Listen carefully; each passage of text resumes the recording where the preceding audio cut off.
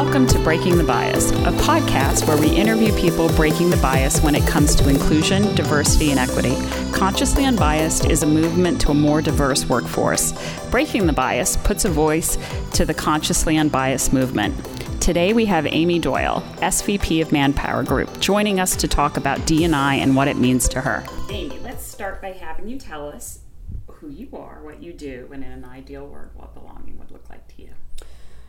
So I am Amy Doyle, Vice President of Strategic Client Solutions at Manpower Group Solutions. A mouthful, but really my team is focused on bringing new clients to our organization, really being focused on client excellence and growing our clients, and then particularly driving intelligence and thought leadership into our organization.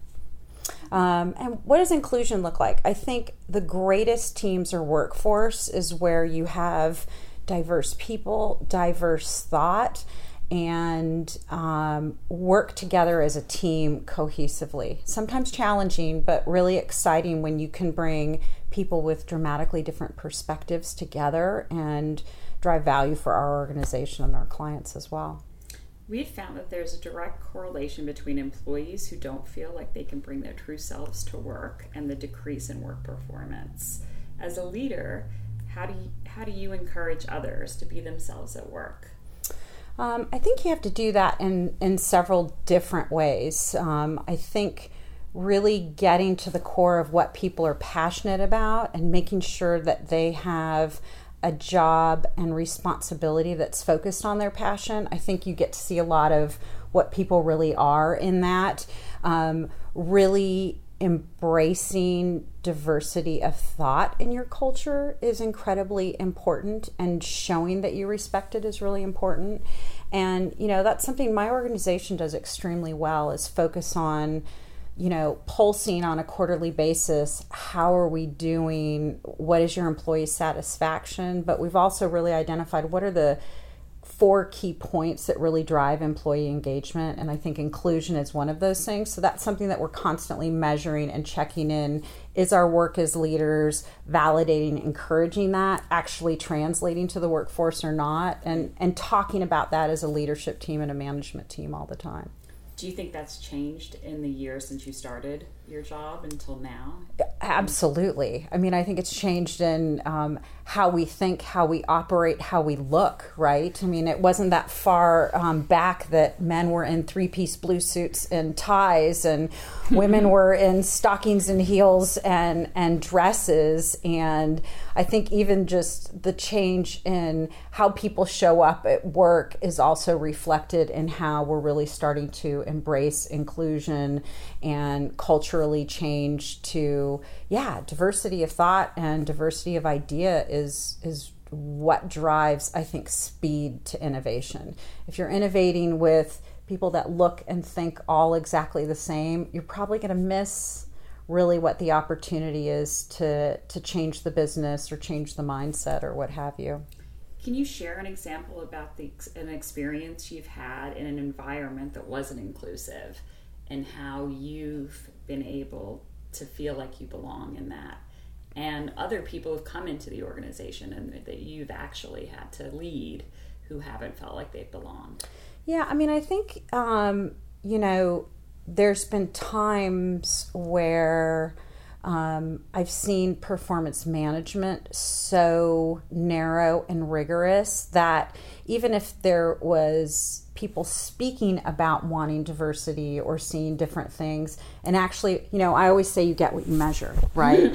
And at the end of the day, people are motivated by what they're measured on. And so, there were times where the measurements were too narrow and not embracing diversity of thought or diversity in value. I mean, diversity in thought's one thing and great and really important, but everyone has different skill sets. And if you can figure out who have strengths that are dramatically different than yours and maybe even uncomfortable to you, and figure out a way to incorporate them into a project that you're doing, it's unbelievable how those projects flourish. My team I always talk about them being the big brains, and, I just get to be lucky enough to lead them. But Some of my teams we have challenges with communications because how I think and how I would approach it is so dramatically different, and finding where that commonality is, where we can really understand each other. It's amazing the value you can find in that diversity of skill, diversity of thought, and everything else. Do you think that kind of diversity has made you a better leader? Absolutely. I mean, I know some people are fearful of hiring people that are smarter than them or bring a different perspective because they feel like it might be difficult to manage or control or whatever related to it. Absolutely. Everyone who works for me is way smarter than me, has much greater ideas to the business, and my job is to find a home and a place for them to feel like they can shine and develop themselves. And the more opportunity I create for them, it obviously intuitively translates to more opportunity for me, at least for me. Some people, that's not intuitive. They think taking credit and having them be in the spotlight is most important. And I always think about it as the opposite. The more they're growing, that's just creating opportunity for me. And that brings you bigger diversity in your teams, I would imagine. Absolutely. Yeah. Absolutely. I always joke they're the island of misfit toys, but in a good way. I do not have a cookie cutter team, and that's what I absolutely love about them the most. That's good. For the first time, we have 5 generations in the workforce today. Yep. Yeah. Can you share the advice for creating a sense of belonging and inclusion for a team that's vastly different in age, experience, personality, abilities, everything you can imagine because of the generations? Yeah. How do you manage that? I think communication is the biggest key to that, and education. So, I mean, I have a great example of a story that I've told many times. One of my clients was an HR executive, hired in a new HR generalist who was, I know millennials hate to be called millennials, as I have a son that is one, but was a millennial. And she sent her out to go spend the day with a site manager at a facility for the day. And when she came back, the HR exec said, "How did the day go?" She said, "It was fabulous. He walked around, he showed me everything. He told me this is somebody I should set up meetings. I was setting up meetings on the fly. It was a great day. I learned so much about that site and that business, and I know that I'm going to service them really well." The HR exec then the next day called the site manager, who said the day was horrible, and that the person that they sent was some girl that was on her phone all day, probably texting her boyfriend, and didn't pay attention to anything that he said. And the amazing thing was, she was onboarding everything he was saying and taking action immediately. She was setting up the meetings on the fly when he said, "This is somebody you should meet with." She was doing it on her phone and scheduling it as they were moving. So she was absolutely being incredibly efficient with the information and knowledge that she was learning. But he perceived it as she was texting her friends and probably her boyfriend on the phone all day. So it was a huge eye-opener for that exec to be like, wow, we really need to start on education and how to communicate to each other, and how working styles may be less efficient for us, but more efficient for other people, and find ways to really create an ecosystem that embraces all of that. And do you have a lot of millennials in your organization, or that directly report to you? No. I don't that directly report to me, but definitely on my team. And I love them. I actually think they bring the coolest ideas, sometimes a little more radical than we may be ready to move to, but in there is a nugget or an opportunity for us to move the needle in what is our comfort zone as a Fortune 500 company. But managing them's different. We're in a world of instant gratification with technology and information and data. I remember my mother would be like, "Well, go look it up in the encyclopedia," and you'd go over to those old Encyclopedia Britannicas and try to find your information. You have a conversation at the dinner table, and your kids have Googled in 4 seconds the answer to the question, and there doesn't even need to be the healthy debate about who's got the right answer at the table. Right. We instantly have it. So we've got now a generation that's used to instant gratification, instant information, and being able to have access to that. That really plays out to how you manage those people, right? An annual performance review isn't going to fly. They want to know every day how they're going. So it really changes management styles. sitting down weekly. What worked this week? What didn't work this week? Where do they need to be focused? Where do they need to be prioritizing their actions next week? And then coming back and revisiting that is so important. We've gotten away from those formal annual performance reviews, and how do you constantly feed them? The other piece is they're not just interested in their job. They're interested in how their job is impacting a project, the organization, our clients. And if you're not constantly communicating them to say, hey, this little great work that you did is going to have this kind of impact in the organization, you really find them to get disengaged really quickly. So you got to tweak how you approach it. I know we were talking earlier about how there isn't a lot of diversity in the sales force. Yeah. We've noticed, especially in this industry. Yeah. Tell me a little bit how you're trying to change that. Well, I think it's not a flip the switch to create that diversity, and particularly in a sales organization and with the types of sales that we're doing. They're really elongated sales cycles. Some of these deals take 12 to 18 months to close, and the depth and breadth of expertise that you have to be able to do that is something that you can't do overnight. So, one of the things that I'm trying to do is look at where we have younger, diverse talent in the organization who have that teachable fit, right? They don't have all the skills. They don't have 20 years of expertise, but they have the teachable fit, and really start to develop them. So through a delivery role, they're going to understand the business. They're going to be able to learn the business. Then how do you put them in some sort of sales enablement type role so they really start to understand sales strategies and how you approach that? And over a period of time, I think that we're going to be able to create that diverse sales workforce, because it's unfortunately not on tap in the market. My HR is like, you need to hire more diverse people. I'm like, great,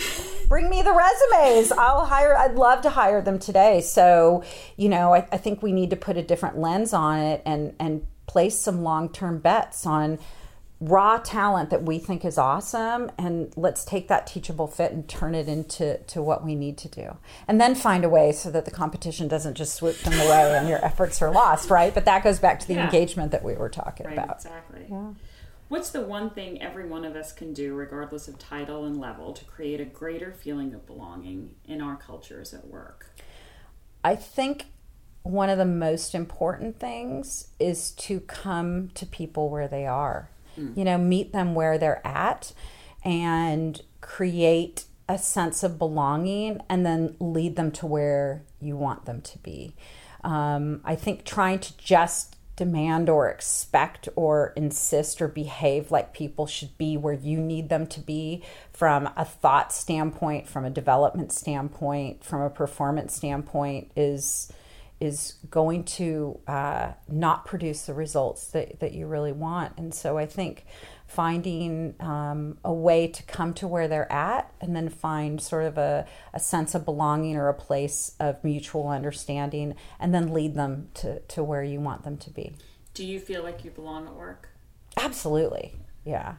And I feel like I belong at work because we have a group of people that are dramatically different that all still feel like they're part of a family, if that makes sense. So I think we've done a great job of that sense of belonging. I mean, I've been with the organization over 15 years. My peers have been over the organization. I mean, when you look at our teams, they've all been there for 10 or 15 years, and we stay because of that sense of family, but there's incredible diverse thought and personalities and business approach sort of in that family.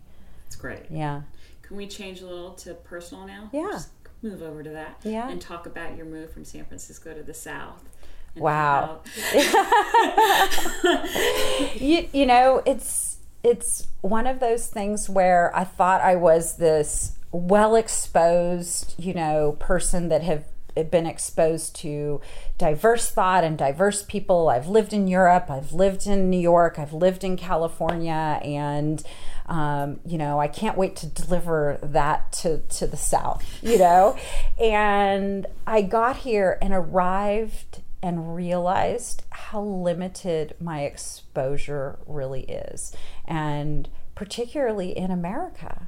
You know, I started meeting people and seeing ways of living, ways of thinking that were so dramatically different than what I was used to. And I think the biggest difference was, well, I think our core value systems at the end of the day are the same, about doing the right thing on the planet and all of those things and being kind to our neighbors. The value system culturally is dramatically different. Coming from the West Coast, if you're not progressing, you're dying. And how you progress as an individual, as a family, as a business is really what's measured as a value. Are you moving forward in this world? Are you changing things for the positive? What are you doing? And in the South, it's much more about tradition. And, you know, I come from an Irish-Italian background, big Italian family where tradition's really important, and having those family Sunday dinners and telling the family stories from years ago.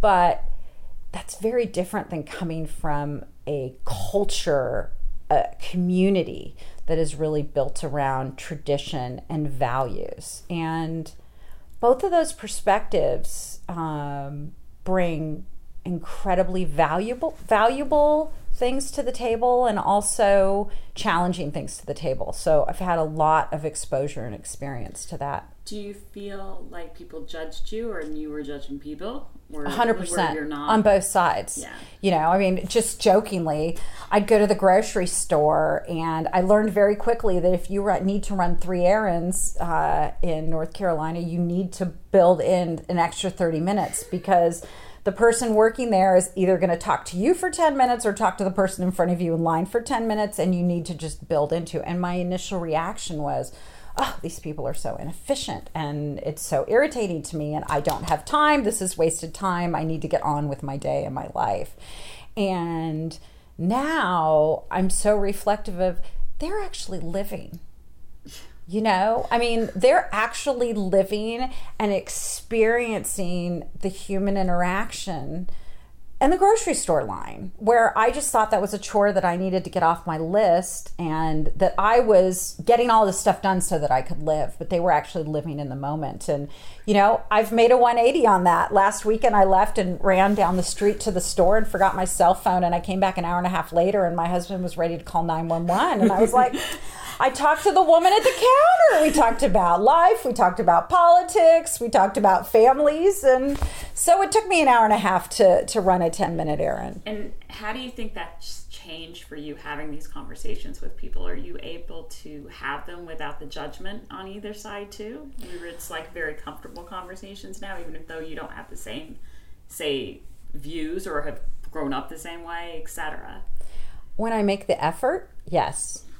So when I go to my traditional Irish-Italian go-to mindset, which, you know, it is what you know, and it's harder to change behaviors. No, I'm not accepted. You know, I'm the California girl that they're tolerating, I think, sometimes. When, just like we were talking a few minutes ago about business, when I make the effort to find a place of belonging with them where we both feel safe, and I'm not this foreign object and they're not foreign to me, then I think you can have incredibly rich conversations, and that's when I learn the most. I think that's when the people I connect with learn the most and are open to something different than what they've known. Right. So do you feel the empathy now that you feel, or do you have more empathy for people who don't belong because now you've had this experience where you've been a fish out of water in the circumstances, when you see other people who aren't fitting in, do you feel like, oh, I get that now more? Honestly, no. And I would say, because I'm a Pisces, I'm always pretty empathetic to that. Well, I mean, true. You know, my family calls me the bleeding heart, right? Of I want to save the world and save everyone, and I will insert myself into any situation where I think somebody's being wronged and try and straighten it out, whether it's my business or not. So, no. But what I have dramatically gained is respect and admiration for very different thought from me. Now, there's some things for me are going to be non-negotiable, and I'm never going to, quite frankly, even necessarily respect, but there's an incredible amount of value in some of those perspectives that I had no understanding of when I moved here. It was just wrong, and I didn't get it, and there's been a lot of lessons in that for me. Can you give me an example of something like that? Well, I mean, I'd go back even just to the grocery store example, right? It was just thoroughly irritating, and there was no value in the inefficient behavior that was going on in the grocery store, and yet there was tremendous value there. And I think, the tradition piece is something that I've talked about. There's such a sense of community and family and people stepping up and doing things for their neighbor in ways that I didn't necessarily. I mean, I remember my son, the first time he came, he's like, people are making me nervous. They're way too nice. And they really mean it. They really are there to help their neighbor and hold on to the traditions that they believe pull them together as a community. On the flip side, when you're focused on tradition, change can be hard, and a lot of change is positive and necessary. And so that's where I've gained tremendous respect for the traditions that really create a sense of community. But some of the traditions that I think disable community are the ones that I still struggle with. When we were talking before too, we had talked about how you were very black and white. Yes. Before. Yes. I was Irish Italian. There was the right and the wrong, and there was no in between. So where did that change for you? I think some of that actually comes with age as much as moving. But I think I've also learned that, and I've been kind of joking that life isn't in the black and white, but really in the gray. And I actually have moved from gray into Technicolor because I think gray is kind of murky, and there's actually a lot of colors in that make it not black and white. But I think for me, black and white were things like right or wrong about gun control or whatever. And I've learned that my life perspective and my life experience has developed my view. That doesn't make it right. It's right for me and the life I've lived. But if I've grown up in a farm, 30 miles away from the closest, sheriff or police officer, I'm probably going to feel differently about whether I want to have a gun or not, right? And I want to protect my family and have that sense of security. And so I've just learned a lot that the Technicolor is real and appropriate and actually what we should be embracing, and not just focused on our life experience, and that creates the black and white, because it's just not real. How do we do that? Or how do you think we start doing that? Because we're so polarized right now. So how do you begin that kind of empathy for people where you're able to see the other colors? I think that goes back to the whole finding a place of belonging, and finding, no matter who somebody is or what their life experience is, there's something you have in common with it. Even if it's just you're a human being, right? We were born, there is commonality in that, and you've got to find that first and feel like you understand each other and are connected before you can start to tackle and even have a conversation about the hard stuff. You've got to feel like you're from the same tribe to be able to talk about anything hard. I think we've just are living in this world right now where I'm this and you're that and you're wrong, and I'm going to,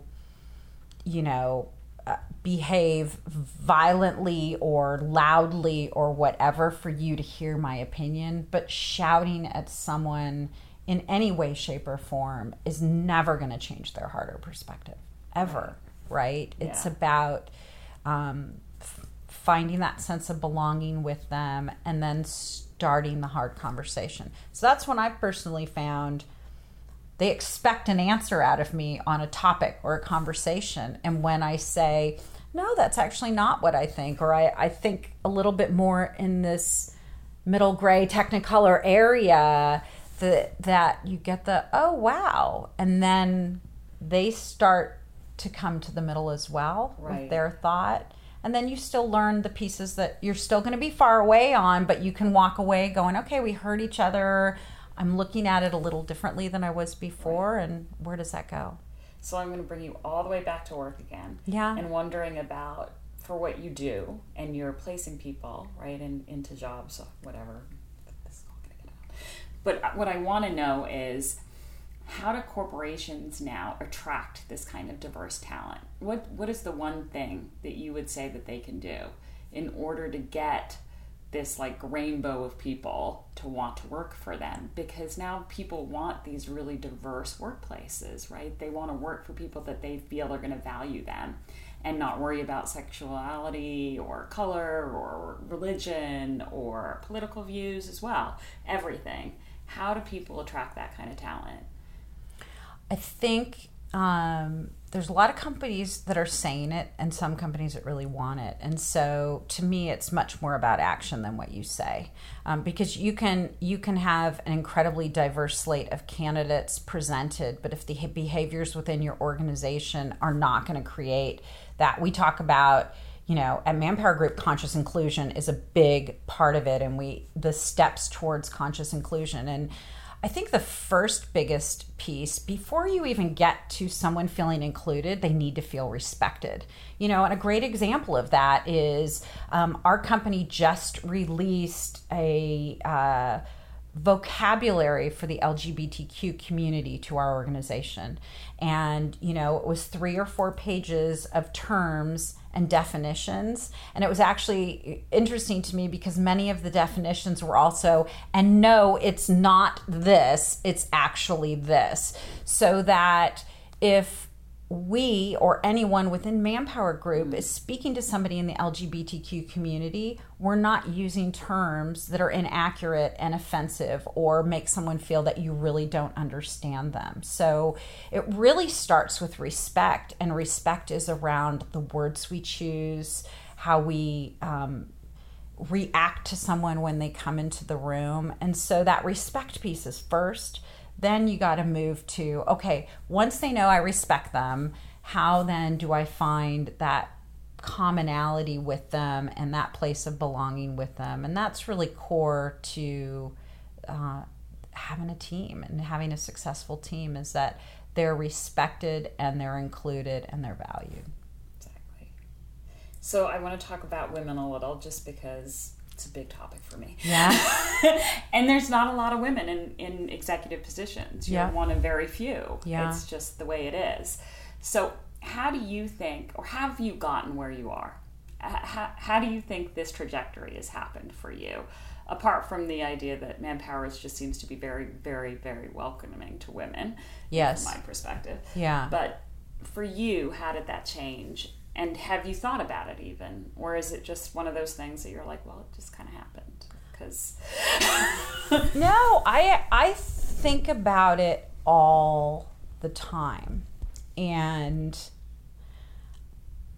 so it's funny because Manpower Group very specifically is very focused on women's initiatives, and we do training and we do development for our women, and very focused. We have organizations that are to support women, to support the LGBTQ community, to support the Black community in our organization as well as external communities. But what we I believe I have been successful because those weren't priorities for me. This can be very controversial for you. I've never hired someone because they were a woman, and I have so many direct reports that are women. I'm about best talent, period. And I'm not going to promote a woman because she's less than that man. Now, I understand that gets very complex, and has she had the right exposure and all the opportunity, and how do you bridge those gaps? But to me, it's about, are you bright? Can you do the job? If there's shortcomings, we're going to figure it out. But are you the brightest, best person to do the job with your development? And it's sometimes I've had trouble with the female initiatives within the organization. Tell me about that. Well, there's some assumptions around women in work. Like women don't like to call out their successes, they're insecure or sometimes undervalue themselves. And so we've been provided a lot of training around how to really recognize your value and then how to be able to communicate your value in the organization. And honestly, I have people directly who work for me on my team that has been incredibly beneficial for. But I'm not cut from that cloth. I've never been insecure about sharing my opinion, letting people know what I think. And actually, in some ways, I think that's made me successful. I've been fearless because I wasn't worried about what somebody was going to think of me or whether I had the right to be at that table. Why shouldn't I be at that table? I had no problem being at that table and no problem offering my opinion, and was pretty fearless about the implications or ramifications of that. I think also too, I think women are afraid to fail, that we're held to sometimes a different standard. So we don't have that fearlessness in us. Yeah. Right. And so when you ask somebody who's really has succeeded, they're fearless. They're brave. Yes. In a way, right? They want to be brave, and they do things because they're not insecure, or I don't know what it is, but there is some bravery in just asking for what you should have. Yes. Right? Yes. Exactly. How do you, as a role model, because you're there and you've led that way, I assume, right? Yes. You're leading from bravery. How do you do that for the other women that you're leading now? How do you share that? Again, it's not a one-size-fits-all approach, and I would actually extend it beyond the women who work for me and to the men as well, right? Everybody's wired very differently, and getting the best out of anyone is dramatically different, And so you've got to understand, I have some people on my team who we jokingly have a mental health check. And I call and I'm like, this is your mental health check, right? For the week. How's everything going? For others, it's just really a conversation of, I just had this conversation with a woman who works for me, and I was sharing some direction of how we should approach a situation a little differently. And she immediately internalized it to, I can't do my job. And I'm like, well, why can't you do my job? Well, if this is the thing that we're trying to tackle, clearly everything else I have done wasn't doing my job, and it's about me not doing my job. And what's being asked of there is not a strength of mine. And, my feedback was, why does it have to be a strength of yours? You have a team. You have that strength in your team. As a leader, enable that strength through other people on your team to achieve your goal. And I think a lot of the time it's just about reframing the conversation, reframing the project for each person, male or female, in a way that's going to get them focused on where you need them to be. Right. Have you had any major failures at work that have shaped the way you've shaped your career in any way, or things, even personally, anything that you would say has shaped you? Because my failures have been the best things that have ever happened to me. The things that have changed my life, and I've been like, oh, okay, now I can move on to something else. So that's really, we have done a lot of personality assessments within our organization. Like, I've been assessed upside down and sideways 42 times. And the one thing that probably actually feeds into my success is that I'm incredibly, incredibly resilient by nature. And I think with my very high resiliency, I don't see failures as failures. So when you ask me that question, I'm like, I can't really think of a failure. And the funniest thing is, I've been married and divorced and remarried, and I've had different jobs, and projects haven't always turned out the way they should if I got really analytical, but I don't think my brain processes it as a failure. It's just a bleep. A bleep, change course and keep going, Well, that's resilience, right? Yeah. So you've got resilience. Yeah. But so with that, and maybe there's some introspection that's lost in that resiliency, right? Could be. I don't know. Because I don't look for back as not for our podcast today, but that's really something that I would say. My resiliency has stopped me from thinking as anything as a failure. That's interesting. Just a stepstone. Yeah. That's really interesting. Yeah. That's probably good though, because women, that's another hurdle women have to get to executive positions when they've done research on that. Yeah. Good and bad, right? I mean, with totally. with everything, there's a tremendous down, and that's the one thing I always talk to my team is your greatest strength is your greatest weakness. Oh, for sure. At all times, right? So how do you manage and not always think of it as a strength, but understand its detriment to you as well? Right. Yeah. So now you're a Southerner. Yes. I am. It's funny. I think I'm a woman with no land is actually it.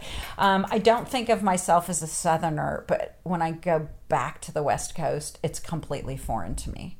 And how do you feel there now? I am like, I would never live here again. It's really funny because my husband, born and raised in the South, lived his whole time in the South. He's like, I'll move to the West Coast if you wanted to. And I'm like, why would we want to do that? There's so much traffic. People are rude. I don't go home anymore and feel like it's home. That's funny. Yeah. Funny though, right? Yeah. From when you came. Do you very feel much like you don't belong there now?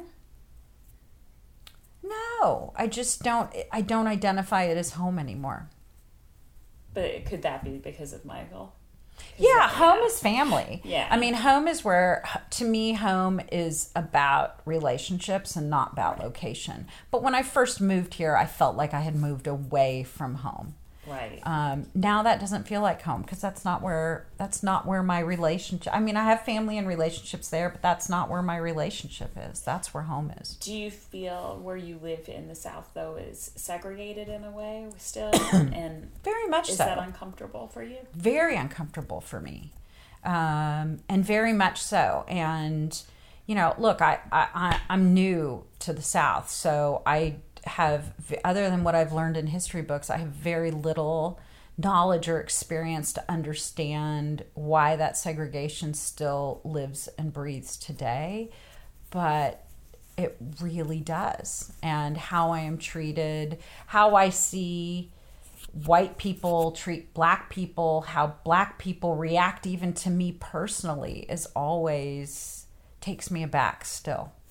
Do you think there's so much talk now about white privilege? Yeah. What do you think about how does that affect you in the idea? Do you think that now, I want to change things, especially being in the South where things are more segregated, and understand the history? So white privilege is alive and well, regardless of how you define it. It just being walked into a room and know that people aren't reacting to me just based on how I look is privilege. Right? I mean, it's just that simple. So you can get all into complex socioeconomic and all of those kinds of things, or what your background was. But I have been, and I've always, I am so much more aware of my white privilege than I was before. And I also very intentionally try, whenever I meet someone who I feel might react to me as white privilege, to meet them where they are, break down those barriers, and show that maybe expectations of how they think I might behave or act is not who I am and doesn't define everyone, So prejudice, prejudging is so real, and I experience it all the time and try to break that down. And it's so amazing when you do.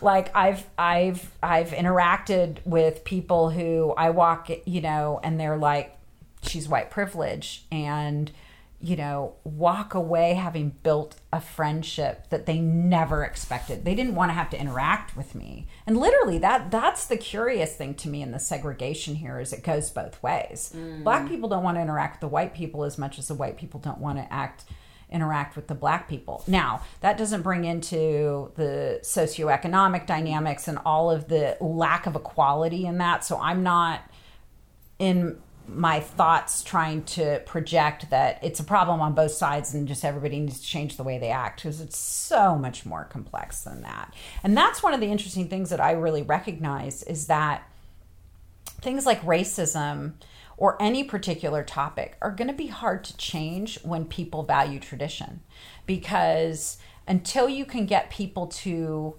embrace change of any kind, it's going to be hard to then tackle specific topics like racism, like innovation, like anything. So, I try to just, in every small interaction, in the grocery store, at a high school graduation, at whatever event, I've experienced people instantly react to, you're not one of me, I'm going to keep my distance from you. Try to break down those barriers. Good. Yeah. We're good. Okay. Awesome. Thanks, Ian.